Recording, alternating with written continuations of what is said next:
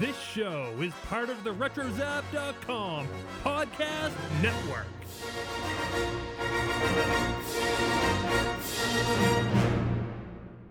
You will never find the more wretched hive of scum and villainy. We must be cautious. All right, and joining me now is Clayton Sandell of ABC News. Clayton, welcome on to the show. Good morning, Stephen. How are you? Or should I say wedding photobomb guy? New internet meme guy, yeah. I am a meme. It's very nice to meet you. And I've aspired for a long time to be a meme, and I finally did. It's a good one. And sort of pre-congratulations, right? You guys are almost up to 50 episodes.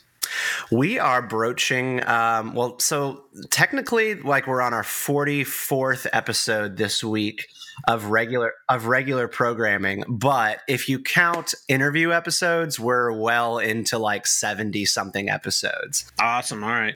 Keep it up. So we do every other week episodes with regular programming, and then in between every regular episode on a topic, we talk to somebody like yourself. So we blew through 50 a long time ago, technically, and it's still going strong. We're having a blast. Awesome. Keep it up. Well, Clayton Sandell, everybody, is an American journalist, an ABC News correspondent. He covers a wide range of topics and feature stories for ABC. He's known as their resident Star Wars fan. I just read your Wikipedia page. Was that all accurate? I feel like it's pretty spot on. Yeah. I haven't checked it in a while, but I think it's pretty much there. Yeah, it is a random collection of stuff, isn't it? I've been with ABC for 17 years now, and it's been great. But it does kind of span the spectrum of stories and things we've gotten to do, which is fun. It sure does. Yeah, you started in ABC in 2000, and you're based out of Denver, correct? Yeah, started actually in the DC bureau in the territory of Beltway Banthas, and was there for 9 years, and then we moved here about 8 years ago, and I kind of transitioned from being a producer behind the scenes to more on air. So it's been great. Well, all I do professionally in my own work is I just work with TV producers here in the area. So I'd love to know more about what you did there at some point. Yeah. I'm just that annoying PR guy emailing you every day like, hey, I have an idea for your show. Awesome. Yeah, it's a really interesting symbiotic relationship that the people fall into here. But what took you to Denver and out of DC? I had been working as a producer on our evening news show, World News Tonight, and had been slowly transitioning. Like here and there, I would pick up assignments that required me to be in an on-air role, whether it was a radio thing or we had a little web show that we did on technology. And then we have our affiliate service, which we have reporters assigned to file stories for all of our television stations around the country. So I was kind of filling in, doing odd on-air jobs here and there. And the more I did it, the more I realized, hey, I kind of like this. And people are telling me I'm okay at it.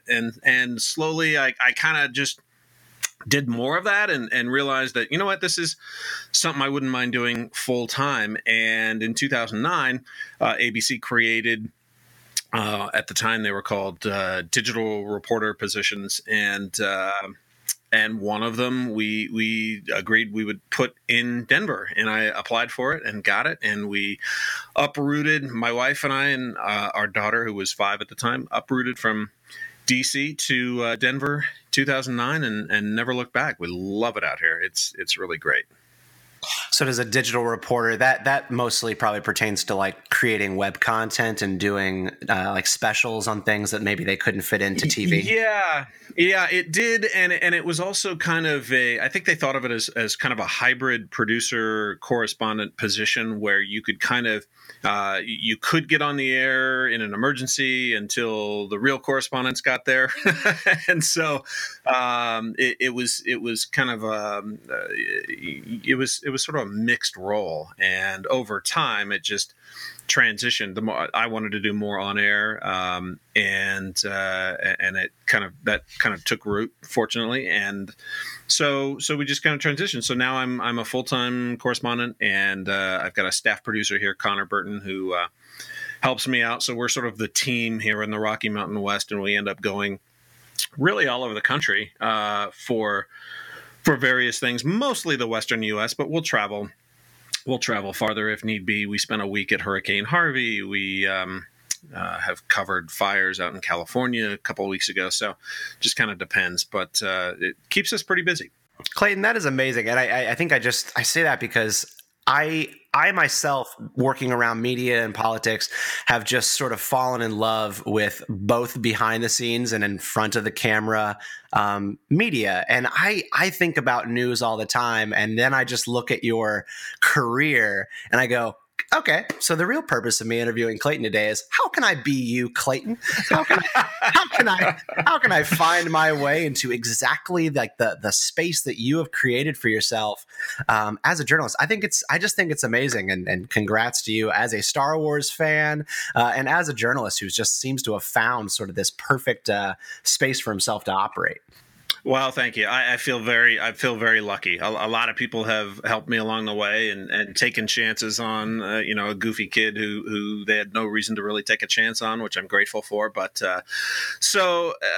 it's been a fun, wild ride. It really has. It's great. So, quick question about ABC before we transition over to Star Wars. I like to play a little like who knows who. Are you familiar with Kristen Soltis Anderson, an ABC news contributor on the politics side? I know the name. I've never met them. Yeah, Kristen is she's a contributor and not a correspondent. That's not the right word. So she sits at the desk sometimes on like election nights on ABC, out of DC, and she is a frequent guest of the show. She's a big bantha herself, big Star Wars fan. She co-hosts the Pollsters podcast, and so she comes on from time to time to talk about Star Wars and politics with us as well. So at some point, since y'all are in the same ABC world, maybe y'all should both be guests at the same time. Yeah, we're on the same orbit. We should definitely connect. Absolutely. All right. Well, so Star Wars, where did it begin for you? I want to know what was those formative memories, and where did fandom really take root in your life? I remember distinctly going as a 4-year-old with my aunt and uncle.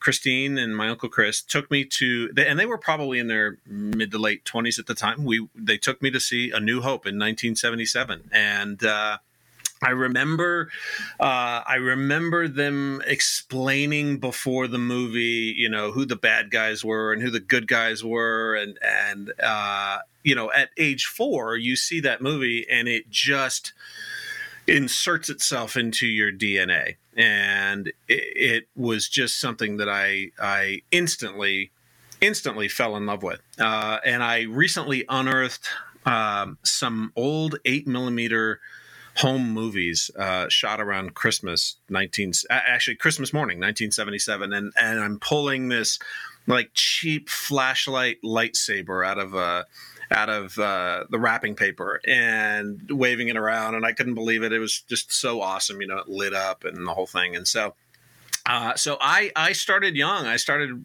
young with my fandom, and it's funny. I have a 4-year-old son now, and I realized, really, yeah, he's not a toddler or a baby or anything, but he's still pretty young. And I just feel like, I was pretty young to see that movie because I had just turned 4 when I saw it. Turned 4 in March, and then the movie came out, of course, in May. So, it started early for me. It started way early. When you were a kid, were you sort of like really into Star Wars with all of your friends and folks you went to school with, or did you kind of fall into toys? What was kind of like your outlet for your fandom when you were young? Oh, it was definitely the toys. I mean, my parents got so annoyed with me every time we'd go to any store where there were action figures on the wall. You would just bug them, and most of the time they'd be like, "No, you save up, you buy your own." But Christmas time was great. I remember having Oh, oddly enough, one of my favorite things I had was like the Tauntaun from Empire Strikes Back. I remember getting that on Christmas morning one year and just going out. We were at my grandparents' house, and I just went outside and ignored the rest of the family for the entire day, out running this Tauntaun around in the dirt. As you should. As you should. Yeah, but all of my friends were into it too. Yeah. My daughter just saved up and finished buying her first self-purchased Star Wars toy. She got the BB-8 Sphero for $100. Those are great. Yeah, she's 6. She's been saving up for just about a year, and she purchased it about a month ago as her crowning achievement. She's so proud. Oh, good for her. And those are really fun. In fact, in August, I think it was, right before Force Friday, we went out to Sphero is based here in Colorado, up in Boulder, and we spent a day up there playing with all of their BB-8s and R2-D2s and BB-9Es, and it's really fun. So I hope she's getting a kick out of it. So, Clayton, you grow up, and then you end up pursuing journalism. When did that sort of start for you? When did you go down the path of becoming a man of media? Yeah, so I was a couple years out of high school, and I was going to school and working, and I originally thought I wanted to be a helicopter pilot, and so I was working at a flight school charter company in Southern California. We had about a dozen helicopters or so, and I loved it and thought that's what I wanted to do. And through somebody that worked there, I met someone who hosted the morning show on the local radio station, and decided that that seemed kind of fun. And I the more I thought about it, I went in and talked to them, and they actually put me on the air on like I did like Saturday nights and Sunday mornings. It was this really odd combination. I did like the 4 hours on Saturday night, 4 hours Sunday morning for a totally different audience. It was like smooth jazz, and worked at this radio station basically as a DJ for 4 or 5 months. I didn't get paid. I was just doing it because I loved it and thought it was fun. And then slowly there was a slightly larger radio station that did news and talk. And so I sent them an audition tape, and they had me come in, and I would get paid by the story, essentially, like, $5 or something like that. And so it was a slow progression. And then I started working for a station in Los Angeles that no longer does news, but at the time it was the only true 24-hour news radio station, KFWB in Los Angeles. And I started working for them, and it's sort of snowballed from there. I was still going to school, and then I was I got a job working at a video production company that did called Finley Holiday Films, that did like national park videos. When you go to the Yellowstone gift shop and buy the tour of Yellowstone, they did that sort of thing, and space documentaries and things like that. So that led to an interview at ABC in the, I guess it was the winter of 2000. It was like February of 2000. And they had seen some of the stuff that I had done, and I knew somebody that worked at ABC, and they got me an interview, and like months went by and nothing happened. And finally they had a job open up on their assignment desk in the fall. And so we moved from, my girlfriend at the time, now wife, we moved from Southern California to the East Coast, which neither of us had ever lived on, and it was a totally different experience for us, and to start this career at ABC. And so that's kind of the short version of how I started working in media, and I was always a behind the scenes guy. That reminds me of the story of my dad. Actually, he came from California. He lived in Hemet, down in the South, and he came all the way to North Carolina to settle down with my mom in Raleigh, North Carolina, to be a newsman at WRAL in Raleigh, North Carolina. Of course, the great WRAL, right? Yeah, got blown away by a couple hurricanes in the late 80s and in the early 90s. But he said he never regretted making that choice to come out to the East.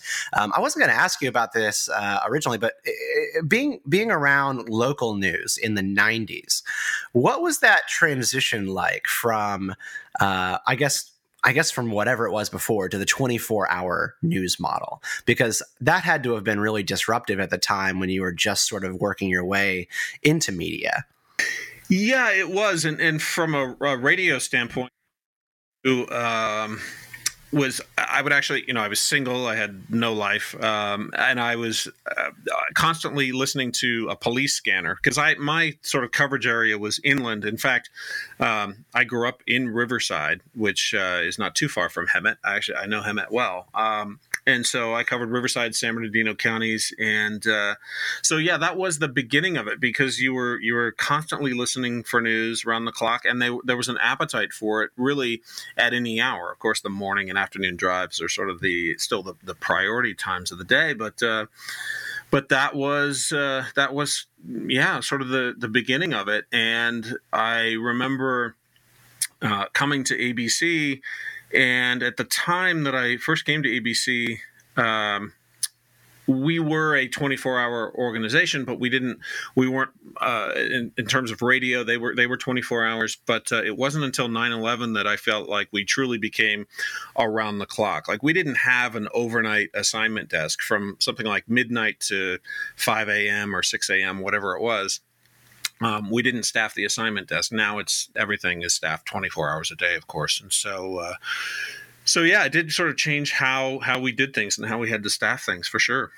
So in regards to your Star Wars fandom, we heard a little bit about its beginnings. Did it go to sleep? Did it fade for a period of time? You're talking about kind of getting into news and really jumpstarting your career right here. If you're like me, it definitely faded for a while between the prequels and the relaunch with Disney. I'm curious how you were during this big time period in regards to Star Wars, because I guess there was another sleep period between 83 and 2000. Yeah, exactly. I was going to say there were two dark periods for me, right? Yeah.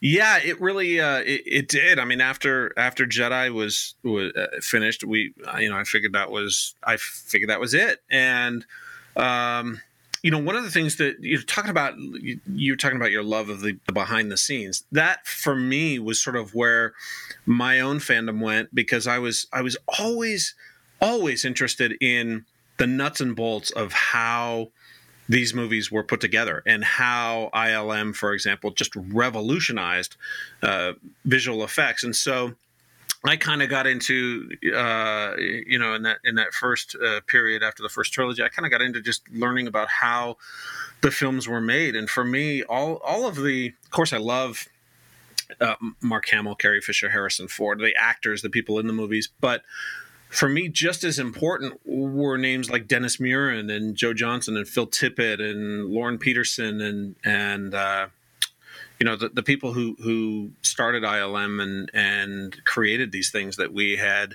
never ever seen before. So that was kind of fun. And did you ever want to work at Lucasfilm, or was it always something that you just wanted to study? Yeah, I always as a kid knew that I wanted to work in media, and I didn't know exactly what, but I always knew that I loved the idea of working in either television, movies, radio, broadcasting, something like that. But at that young age, I didn't quite know what it was going to be. But yeah, I would have definitely loved to have worked in movies. I think part of it was, as a kid, I thought, well, I don't know that I could ever do that. Like that must be really hard to get into. It's they would never hire me to do that sort of thing, and so I don't think I really pursued it. It's almost like I said, I thought I wanted to be a pilot, and I almost fell into the radio thing by accident. So. Yeah, I never really thought about it as a career choice. I just admired the people that were working in it and just thought they were totally cool.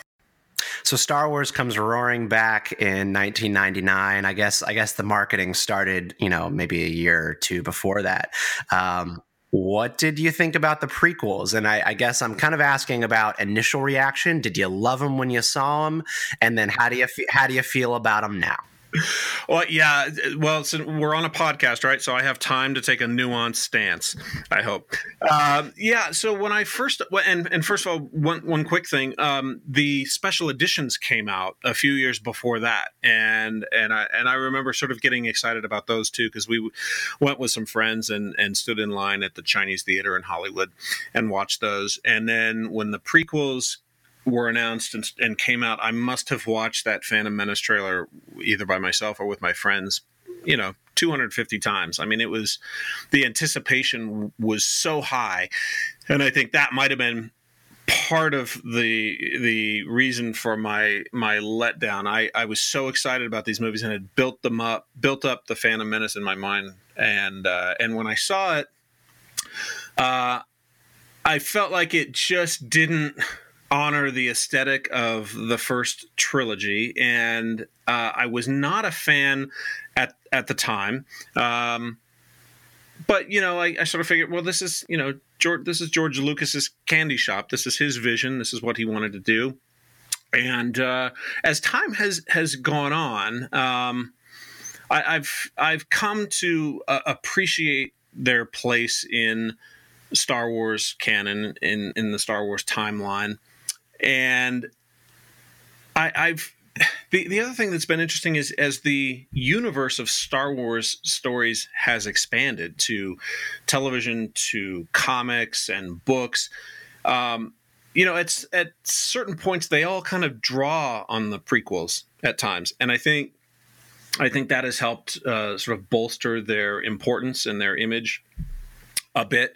And now when I go back and I watch them, I'm not, I don't dislike them as much as I did, I think, when I originally saw them. And then sort of from a fandom perspective too, just like A New Hope was my entry point into the Star Wars world, I know there are fans out there who, for them, Phantom Menace was their entry into Star Wars fandom, and whether that's now Forces of Destiny for some kids, or a Phasma comic, or a Rogue One book, or whatever it is, so I appreciate them more from that perspective. And when my son, who I mentioned, is 4, when we have popped in Phantom Menace or one of the prequel movies, he absolutely loves them. I mean, Jar Jar Binks is one of his favorite characters. And so, my opinion is one, and you look at sort of the whole big picture, and I have a better appreciation for them now than I did.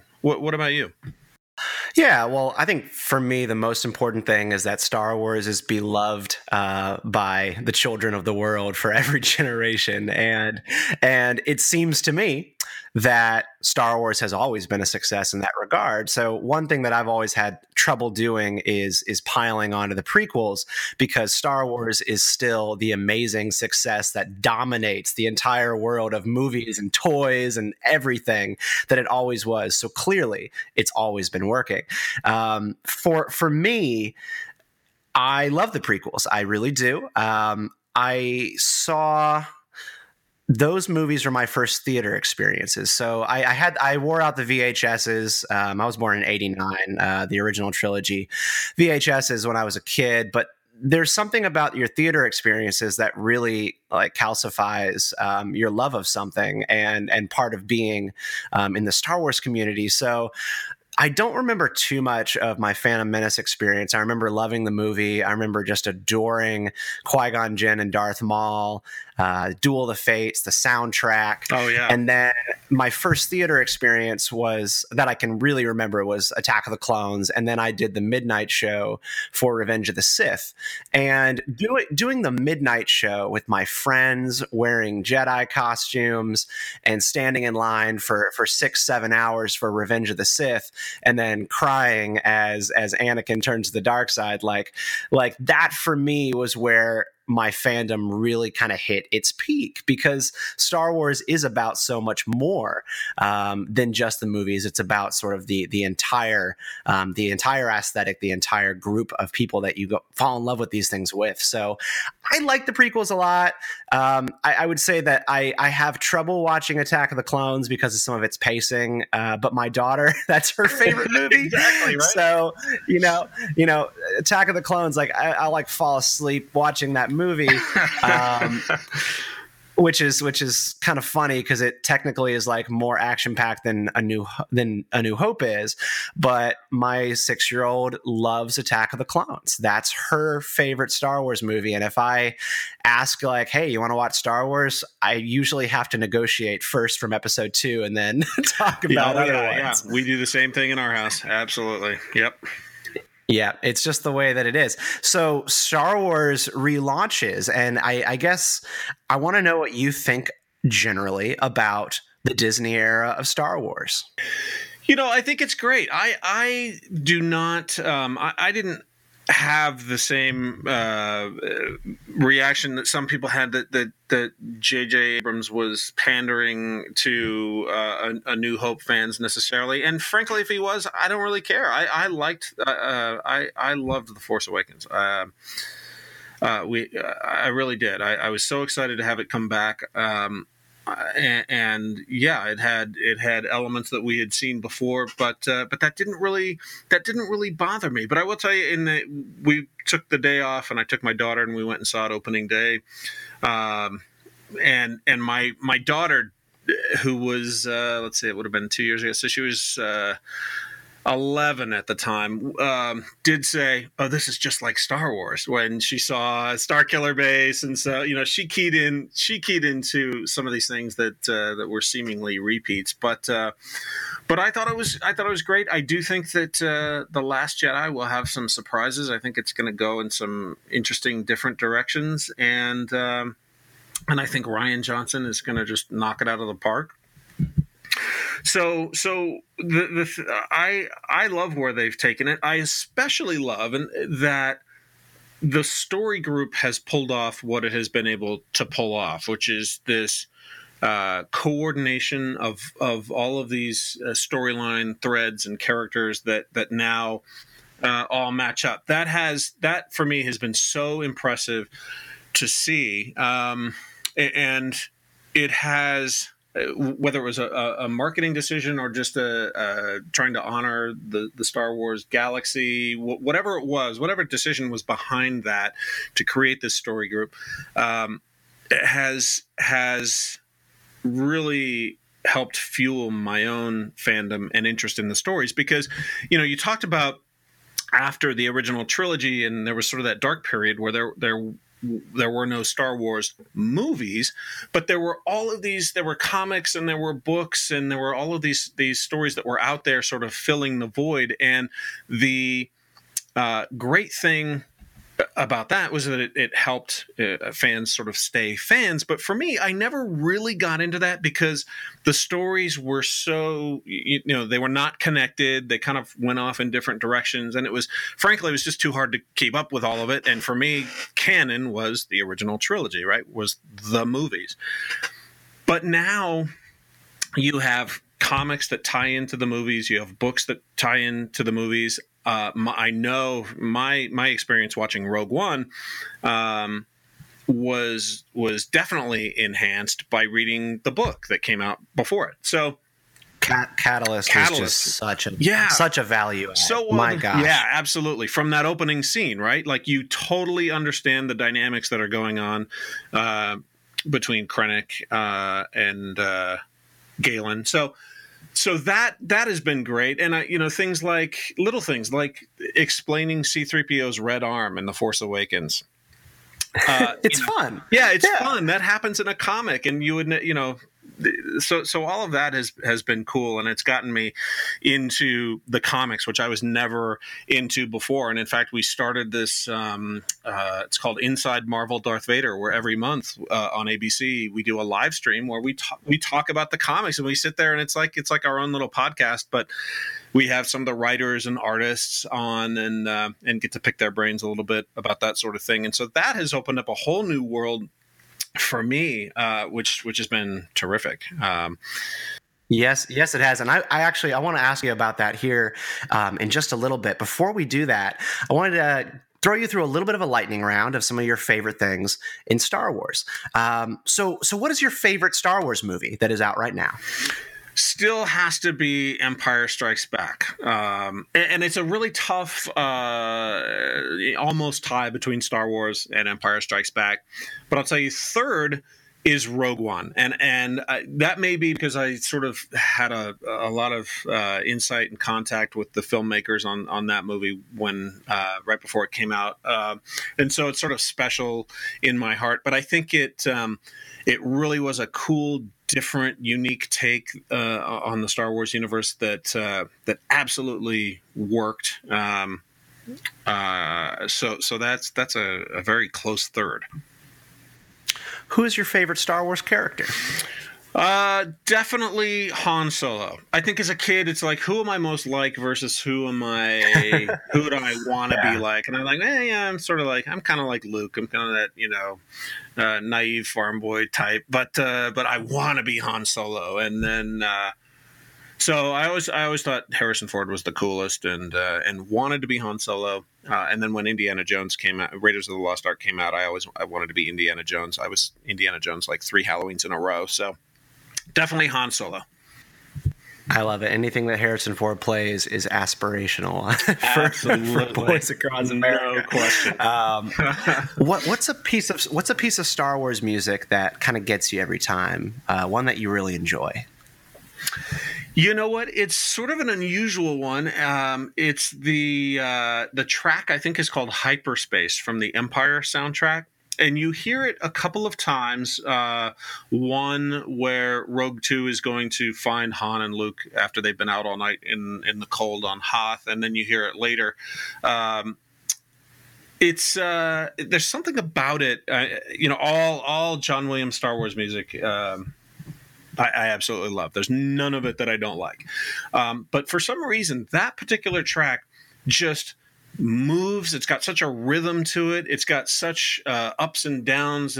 You can see the scenes happening. It's just so well timed to the action. And that one, when I sit down and I open up Spotify or pull up music, I inevitably go to that track pretty early on.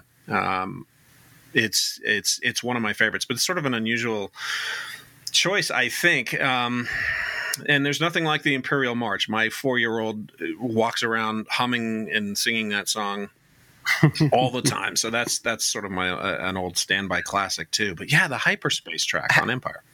Have you listened to this metal album of Star Wars music by the band Galactic Empire? No, not yet. Oh, it's totally worth your time. Galactic It's on Spotify. Empire. Okay. Yeah, the band is called Galactic Empire. They're signed to Rise Records, and it's basically like Trans-Siberian Orchestra, but for Star Wars. Okay. They do a round of the best hits in an album on Spotify, and it is worth your time. There's the best song, and in terms of learning to appreciate some of the subtleties of John Williams' music, the track Ben's Death and the Escape from the Death Star from A New Hope. They do a rendition of this track that I had no idea it was so intense and a driving like action song until I heard it played by metal musicians. And then I listened back to a very subdued John Williams, score for A New Hope. And I was like, wow, this song is really, really heavy. And I didn't really realize it till I heard it with driving rhythm guitars. Highly recommend you check that out. Since I am adding it to my playlist now. That's fantastic. Totally worth it. Ben's Death is just so good. But That's in terms of great. Star Wars memories, what is a memory of Star Wars in your life that is just one of your favorites? You know, time with the kids, something you did through work, sitting in a theater. What's a memory that's always stuck with you as just a powerful Star Wars moment in your life? Well, I think when Force Awakens came out, sitting there, having gone so many years without a Star Wars movie, and I was sitting there with my wife and my daughter, who I knew was about to see this new hero, Rey, on screen for the first time. That was a great moment. Seeing the title come up on the screen and it fly back and the crawl go across, you know, I hadn't experienced that in a theater for a very long time, and here I was doing it with my kid, who was about to see one of the greatest heroines ever take over a Star Wars movie, and so that was pretty cool. Sharing that moment with her. And then on the work side, I have been so lucky to have worked on some stories this year and last year on just on the behind the scenes of Star Wars, which, like I said, as a kid was really kind of where my interests were, and getting to meet people like John Knoll and Dennis Muren was incredible, and seeing, pulling the curtain back a little bit for people, the stories that we did were stories that I would have wanted to see as a kid, like, how does ILM work? How are they doing this? How are they doing that? And so getting to walk in those doors and talk to the men and women and the artists and the people who are making this all happen has been just phenomenal.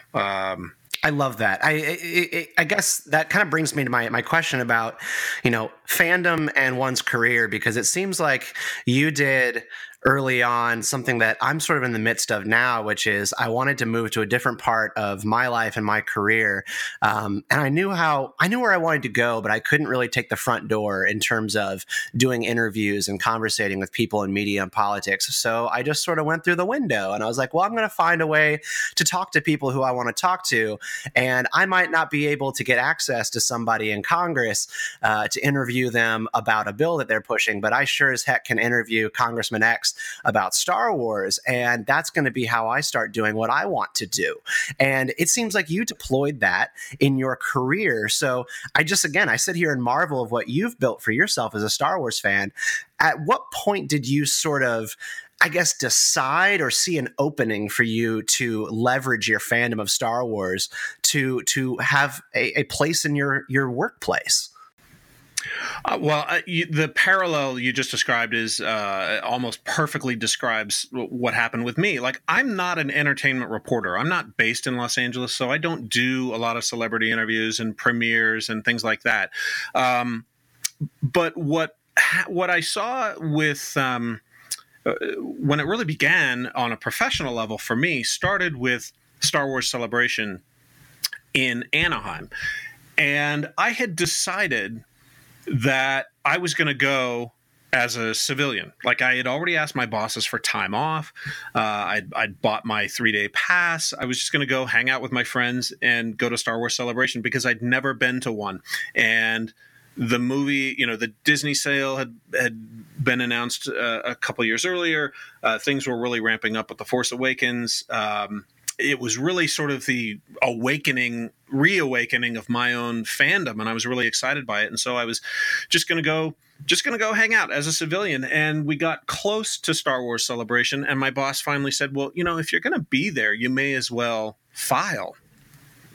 You may as well do some work. And so we ended up doing that. And I ended up, we did live streams, we did little videos, we did a story, I think, for our evening news broadcast that night. We did Nightline the night of the Force Awakens trailer, the Chewie We're Home trailer. So it sort of happened by accident, but once it did, it was like, okay, this I've got my claws into it a little bit. This is what we're gonna do. I'm gonna pursue this just as much as possible. And as time went on, I looked for the stories that were a little off topic or a little not tied necessarily to the release of a trailer, because anytime there was something big like the release of a trailer or a movie coming out, generally the actors, the filmmakers, they're going to go to New York. They're going to be interviewed by one of our Good Morning America anchors, for example. But all of the other ancillary stuff I wanted to do. So we did a great story last year that was the most fun on Star Wars fan films, and followed this group of friends who were making this movie called The Sable Corsair. Nick Finch and Jeffrey Henderson and Alex Lynn Ward, they all went out to the desert and for several days shot this fan film, and we followed them through the entire process all the way to London, Star Wars Celebration last year, where they won the Fan Choice Award. So that was awesome. Just watching these fans raise this money, go out, make this movie, put it together, and then win this award was really fantastic. So it was stories like that we started to pursue. And then when Celebration Orlando came around, we went back and just filed like crazy. We were doing live streams and interviews and all sorts of stuff that really did well for us. And and I guess I skipped over the Rogue One stories. As soon as Rogue One came out, I immediately emailed the folks at ILM, and I said, "This is going to be a story. The way that you created Tarkin, the way that you created Leia, that's a really big special effects story, and sort of had some implications beyond that about resurrecting people from the dead and all of that. It's a really good story." And so we spent a couple of days shooting that up at ILM. So the the behind the scenes stuff, the things I treat it like a beat year round, not just when a movie comes out or not just when a trailer comes out. I'm sort of constantly bugging them about letting us come and do story X, which we think would be cool. It's like I said, it's like the story that I would want to see as a fan. Oh yeah, and y'all have definitely been doing that. So Beltway Banthas is a Star Wars and politics podcast. We talk to people who are in and around politics, and also folks who are just sort of activists on the side as well. And we also talk about the politics of Star Wars. And you come from ABC. ABC is part of the Disney family. And I wanted to talk to you a little bit about what you think about the politics of Star Wars, sort of its message, as well as what goes into making Star Wars movies today. You mentioned some stipulations on the front about what we're able to engage in, and just thought we might lead with that. Yeah, well, ABC, we always strive to be right down the middle of the roads and fair to all parties. So we can't really get into personal opinions about our own politics and things like that. But it was funny. I had kind of a funny story because anytime we are asked to appear or give an interview to a publication or be on a podcast or whatever it is, we kind of have to run it by our public relations folks and say, here's who we're talking to. Here's what we're going to talk about. And it was funny. I got a note back from our PR folks yesterday who they always send this kind of stock standard boilerplate language. They say, no personal opinions on political or controversial topics. But so I got that note. So it's the note I got from one of our PR folks was, no personal opinions on political or controversial topics, but if they ask you if Han shot first, I understand if you need to take a stand on that. So they were pretty understanding. Well, he was within his legal rights, according to yes, exactly. According to Josh Gilliand of our last episode, we actually talked about legal matters in Star Wars. They have this great podcast and website called The Legal Geeks. They've been featured in Vulture, I believe. Nice.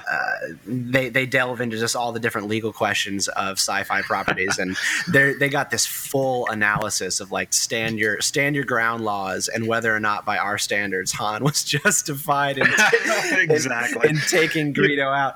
So What I will say is I think that I don't think it's too controversial to say that I think at a young age watching Star Wars really gave me this sense of right and wrong. I mean, there's not a lot of gray in that original Star Wars, right? You had your good guys, you had your bad guys, but I think the other thing that I look back on, and I think that Star Wars was sort of my first introduction, I think, to the idea of feminism, right? You have this movie where the brave knights come in to rescue the damsel in distress, and suddenly the rescuee is rescuing her rescuers, right? I mean, she's taking charge. She's blasting that hole that leads them down to the trash compactor, and then so she was established, that character, and in Princess Leia was early on this strong female character in the Star Wars world, setting a pretty cool precedent. So I think that was, like I said, I think that was sort of my first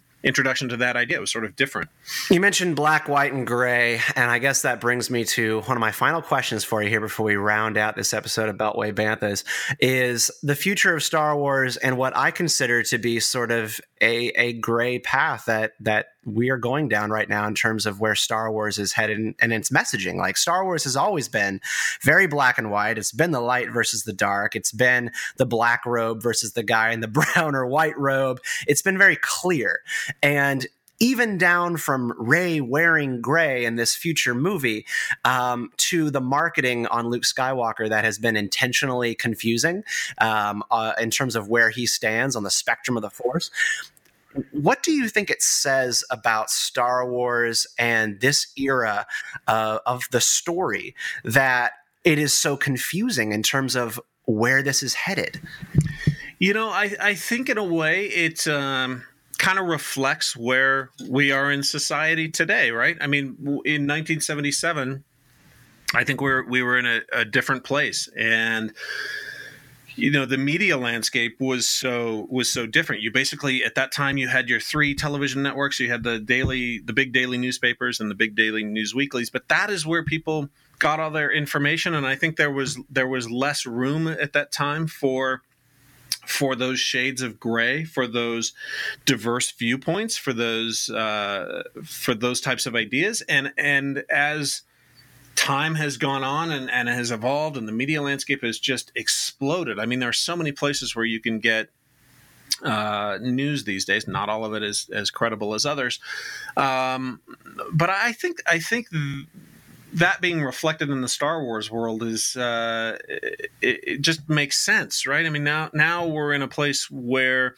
lots of ideas are competing, and there's a push for diversity and for more voices to be heard. I think where Star Wars is going, it has gone in the last couple of years, and where it is going now is just kind of simply a reflection of where society is at. And I think for the Star Wars world, it's been a pretty good thing.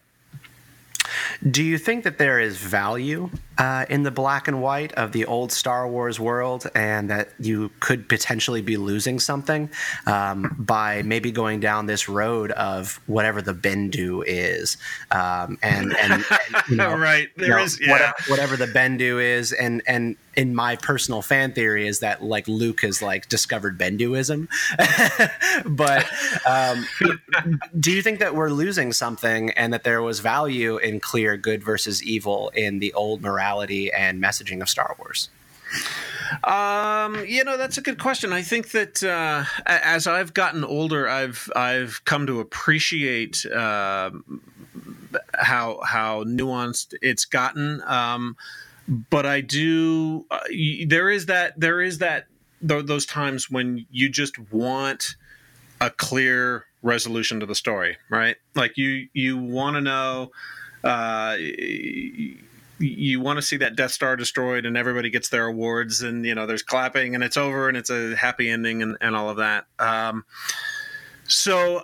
I wonder if that that played well in 1977. I don't know if it would play as well today. I mean, I think we're cynical people now. Yeah, exactly, and I think you kind of these movies are of their time, and I think you kind of have to reflect that in the storytelling. But yeah, I see your point of how you do lose a little bit of clarity, and maybe that's something we need. I don't know. So to round us out here, what is a fan theory that you maybe not fully embrace, but that you kind of get excited about? What's a fan theory for the future of Star Wars that you might buy into a little bit? You mean like in The Last Jedi? Or? Yeah, so like I'll give my personal fan theory. I think that the whole purpose of the Bendu was for Kanan and Ezra to discover a new way when it comes to the Force, and that their path is going to lead them down what we used to know as the Grey Jedi path, and it's going to be something around the nature of the Bendu. And I think that Luke Skywalker has discovered written materials regarding the nature of the Bendu, and some of those books that are in his cave on that island are going to be in relation to that idea and that maybe new philosophy and view of the Force. I also am pretty jazzed about that. The kind of goofy fan theory out there that Han Solo actually pulled the lightsaber trigger on himself to show his love and like last gesture of light towards Kylo, to not even give him the moment to kill his own father. That's a fan theory. That's a fan theory. That's a fan theory that I also really like. You have been thinking about this. Wow, yeah, I hadn't heard that. It actually, like, the first time I saw it, I was like, all right, that's really out there. And then I thought about it, I was like, oh wow, that's heavy. But what's a fan theory that you actually kind of enjoy or buy into? But there's one that I've been thinking about. I've had this discussion. We were talking about actually on another podcast has been talking about the 6 films that Rian Johnson has been that he had the cast and crew watch before they started making episode 8. And the one that we really dug into was Gunga Din. And that story has a character in it who Gunga Din wants to be a British soldier. He's a water boy, an Indian man. He's a water boy. He's very low on the social hierarchy and wants to be more. Wants to be a soldier. Practices being a soldier. And at the end of the movie, spoiler, it came out in 1939, so I don't think I'm ruining it. But he ends up saving his comrades in the British Army from this group of Tuggies, the same bad guys who were in Indiana Jones and the Temple of Doom. He saves them by alerting them to an impending ambush and saves the day at the last minute. And my theory, which may not be very popular with people who love Rose Tico, is that Rose is the Gunga Din character in The Last Jedi. She does something to, at the last minute, save, at a critical moment, save the Resistance from some sort of ambush or attack or something. And the reason I believe that is we know a little bit about Rose's sister, that she's is or was a gunner in the Resistance, and so she may have that same sort of wanting to be something bigger or better in the Resistance versus a mechanic or maintenance worker. And achieves that with some very heroic act, sacrificing herself at the end of the movie. That's a totally complete and total speculation. Oh my gosh! But that's kind of where I'm at with Rose. I don't, Yeah. I don't. True. I love it. Sometimes we rate theories crackpot or jackpot. I'm calling jackpot. on jackpot from a crackpot. Yeah. Jackpot on your rose theory, because I'm just full of like all the crackpot ones. This has been Clayton Sandell of ABC News. Clayton, thank you so much for coming on this morning. I know it's a little bit early out in Denver. Really appreciate it. Thank you so much. Absolutely. And you can find Clayton on Twitter at Clayton_Sandell. That's Sandell, Clayton_Sandell. And myself, Stephen_Kent89. This has been Beltway Banthas, an interview with Clayton Sandell of ABC. Thanks so much, everyone.